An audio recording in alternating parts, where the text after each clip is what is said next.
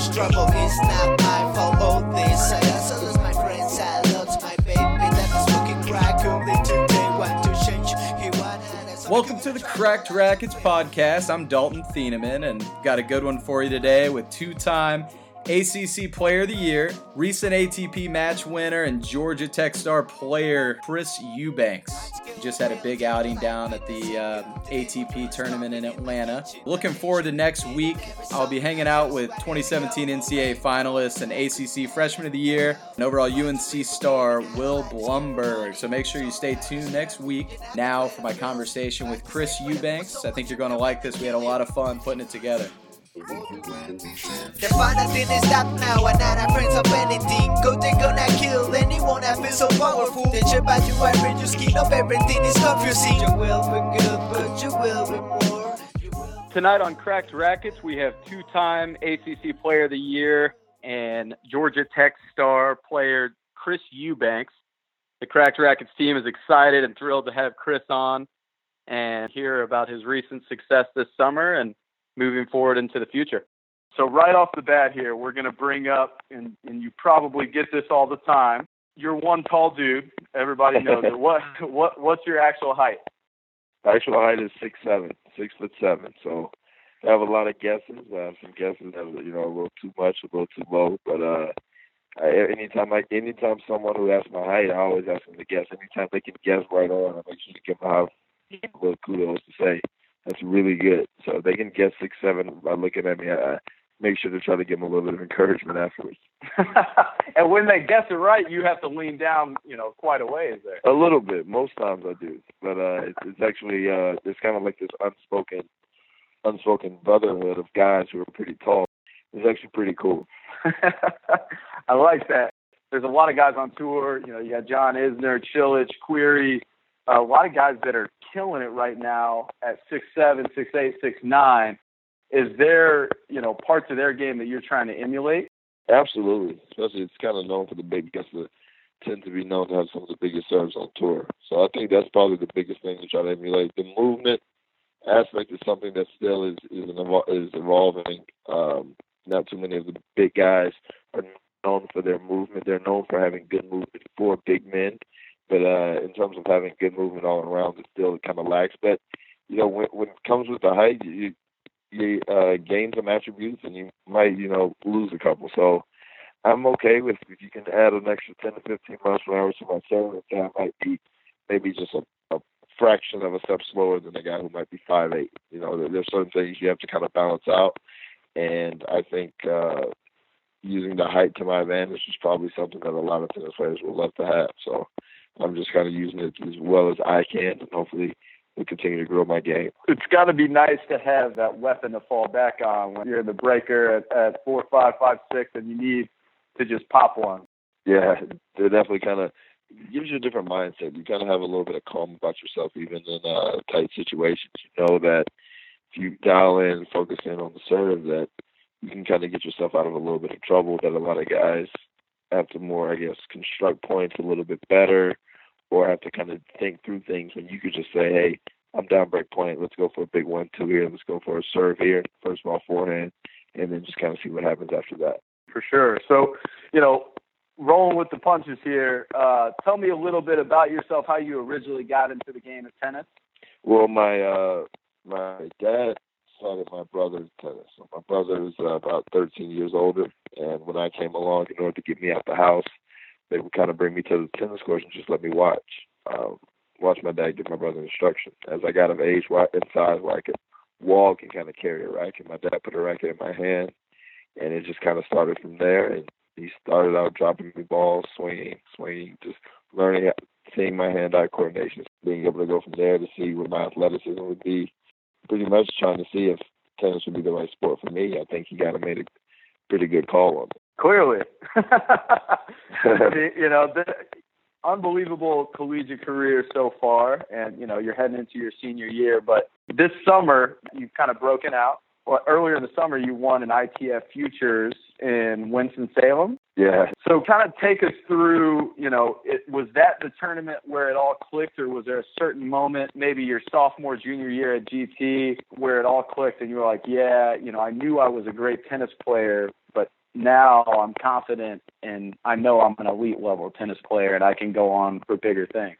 I think that probably came my sophomore year. Freshman year was a little bit of an up and down as a freshman coming in, just kind of saying that I was put in the situation and how I would respond would kind of be a really big turning point for me. And I think I kind of kept a good head on my shoulders of, even though I was taking my fair share of losses, I kind of saw that I was able to compete with a lot of guys. And I thought if I continued to work on the things that my coaching staff had, emphasized and be my point of emphasis, then I could be a much better player down the line. So then come along my sophomore season. In the fall, I think I went out second round of All-Americans. And then I got into the spring season, and I think I went, about 16-2. So my ACC record was 11-1 in my sophomore year. And it just kind of took off from there. I was beginning to be looked at as one of the best players in college tennis, and I think that's when I started to believe it. I've been top 10 in the country there, been as high as 4 this past year. And then I ended the year as ACC Player of the Year. So I think that kind of gave me a lot of confidence going into my junior year. And then I continued to have success this past year in the spring as well as the fall again. So it's been a pretty good ride. There are constant accomplishments that happen that kind of continue to reinforce the fact that I think I am one of the best players in college tennis, and hopefully I can take that momentum to be one of the best players in tennis in general one day. Like you said, you've had an impressive and about to be unprecedented collegiate career at Georgia Tech. You're 65-12 the last 2 years. I think you're only 30 victories away from the school record for singles wins.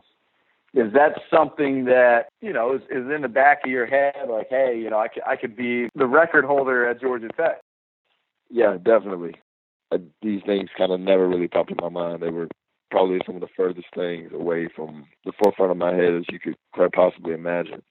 For me now to look at how far I've come and to see that, the all-time record is right there for me, to be able to kind of just think that I'm so close to making such history at Georgia Tech in my hometown of Atlanta is something I couldn't have even dreamt about coming in as a freshman. So also success breeds hunger for me. It allows me to continue to see that, other people are going to be working to kind of take away things that I want. And I have to work even harder to be able to maintain and stay at the level that I'm at, and I'm willing to do it. I love that.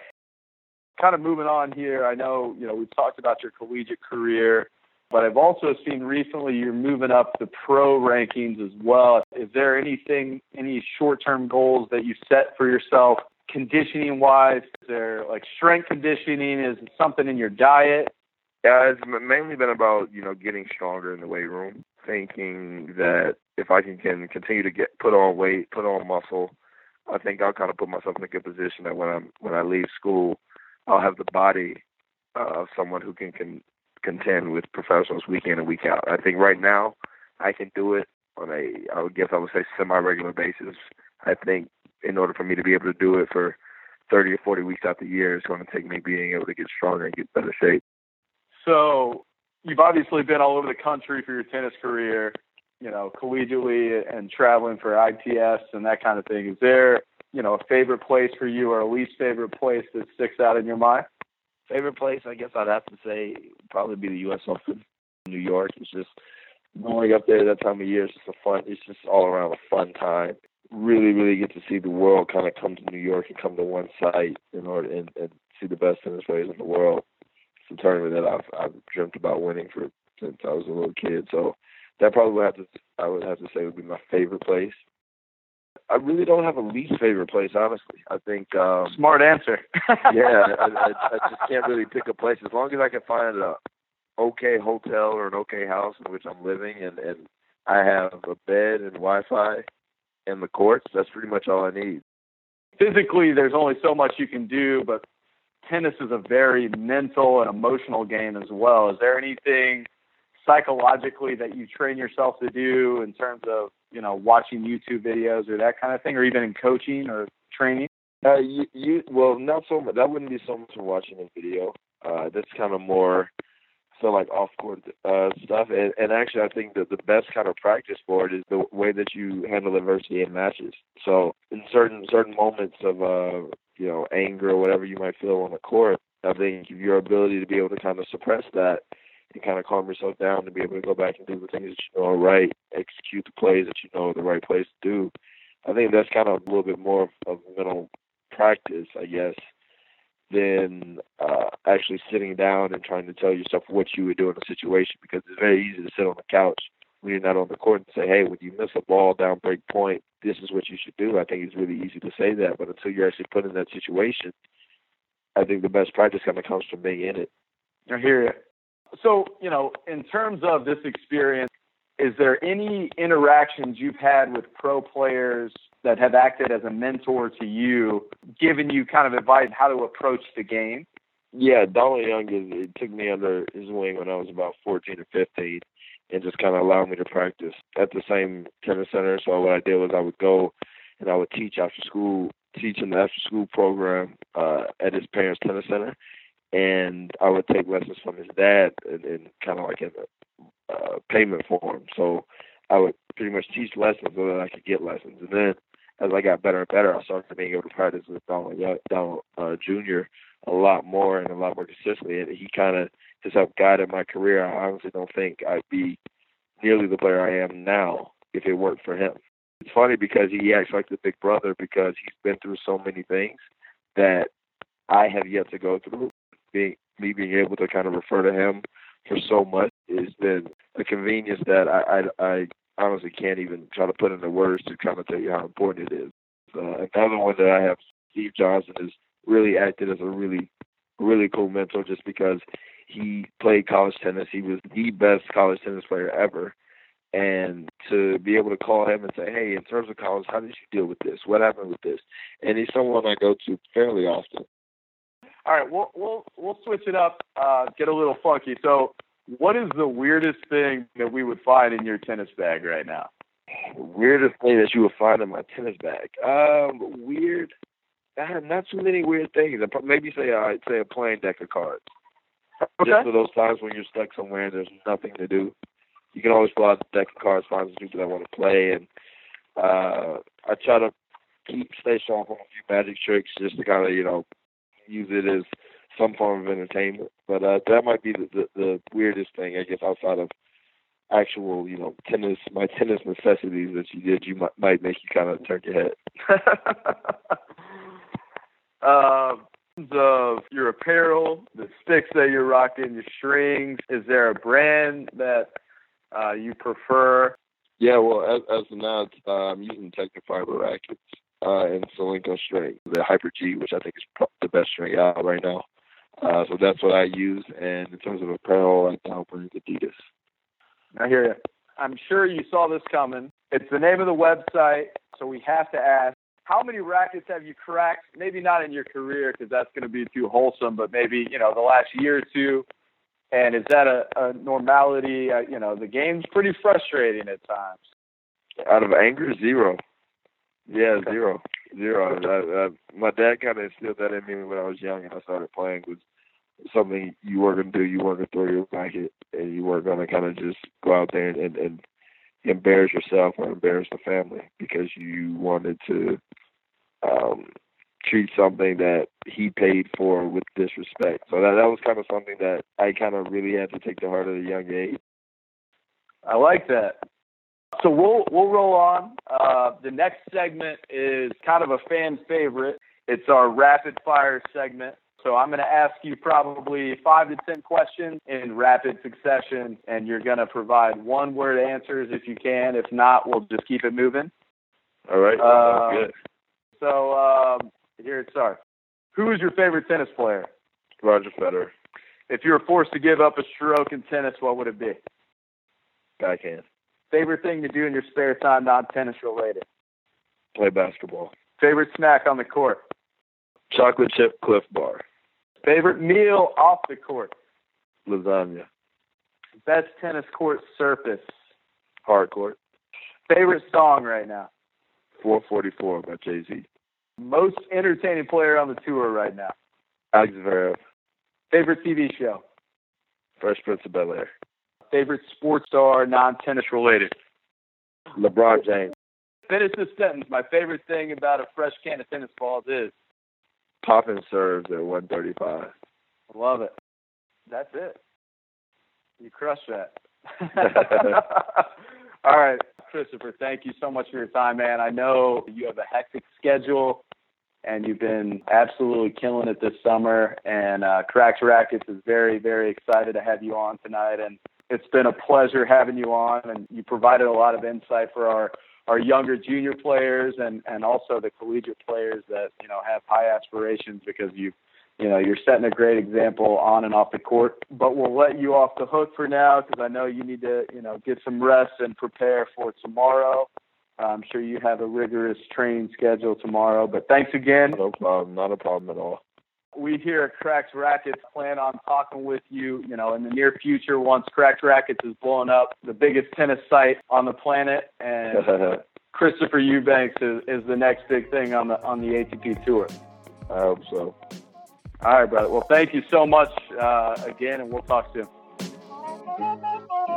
I'd skill the real, take your life in a second. The devil drinks coffee in my kitchen, I mentioned it in every song. I just wanted to go away. You decide to stay in the well. I want to be forgiven, I don't like this kid for money.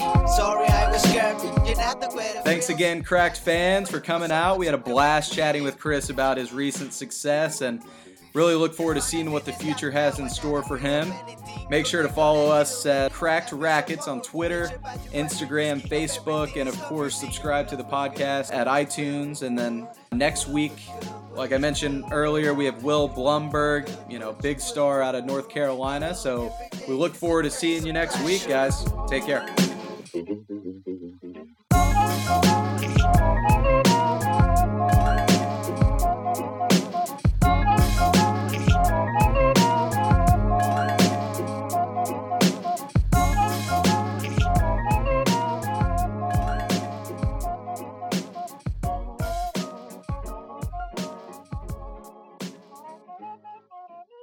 What's for so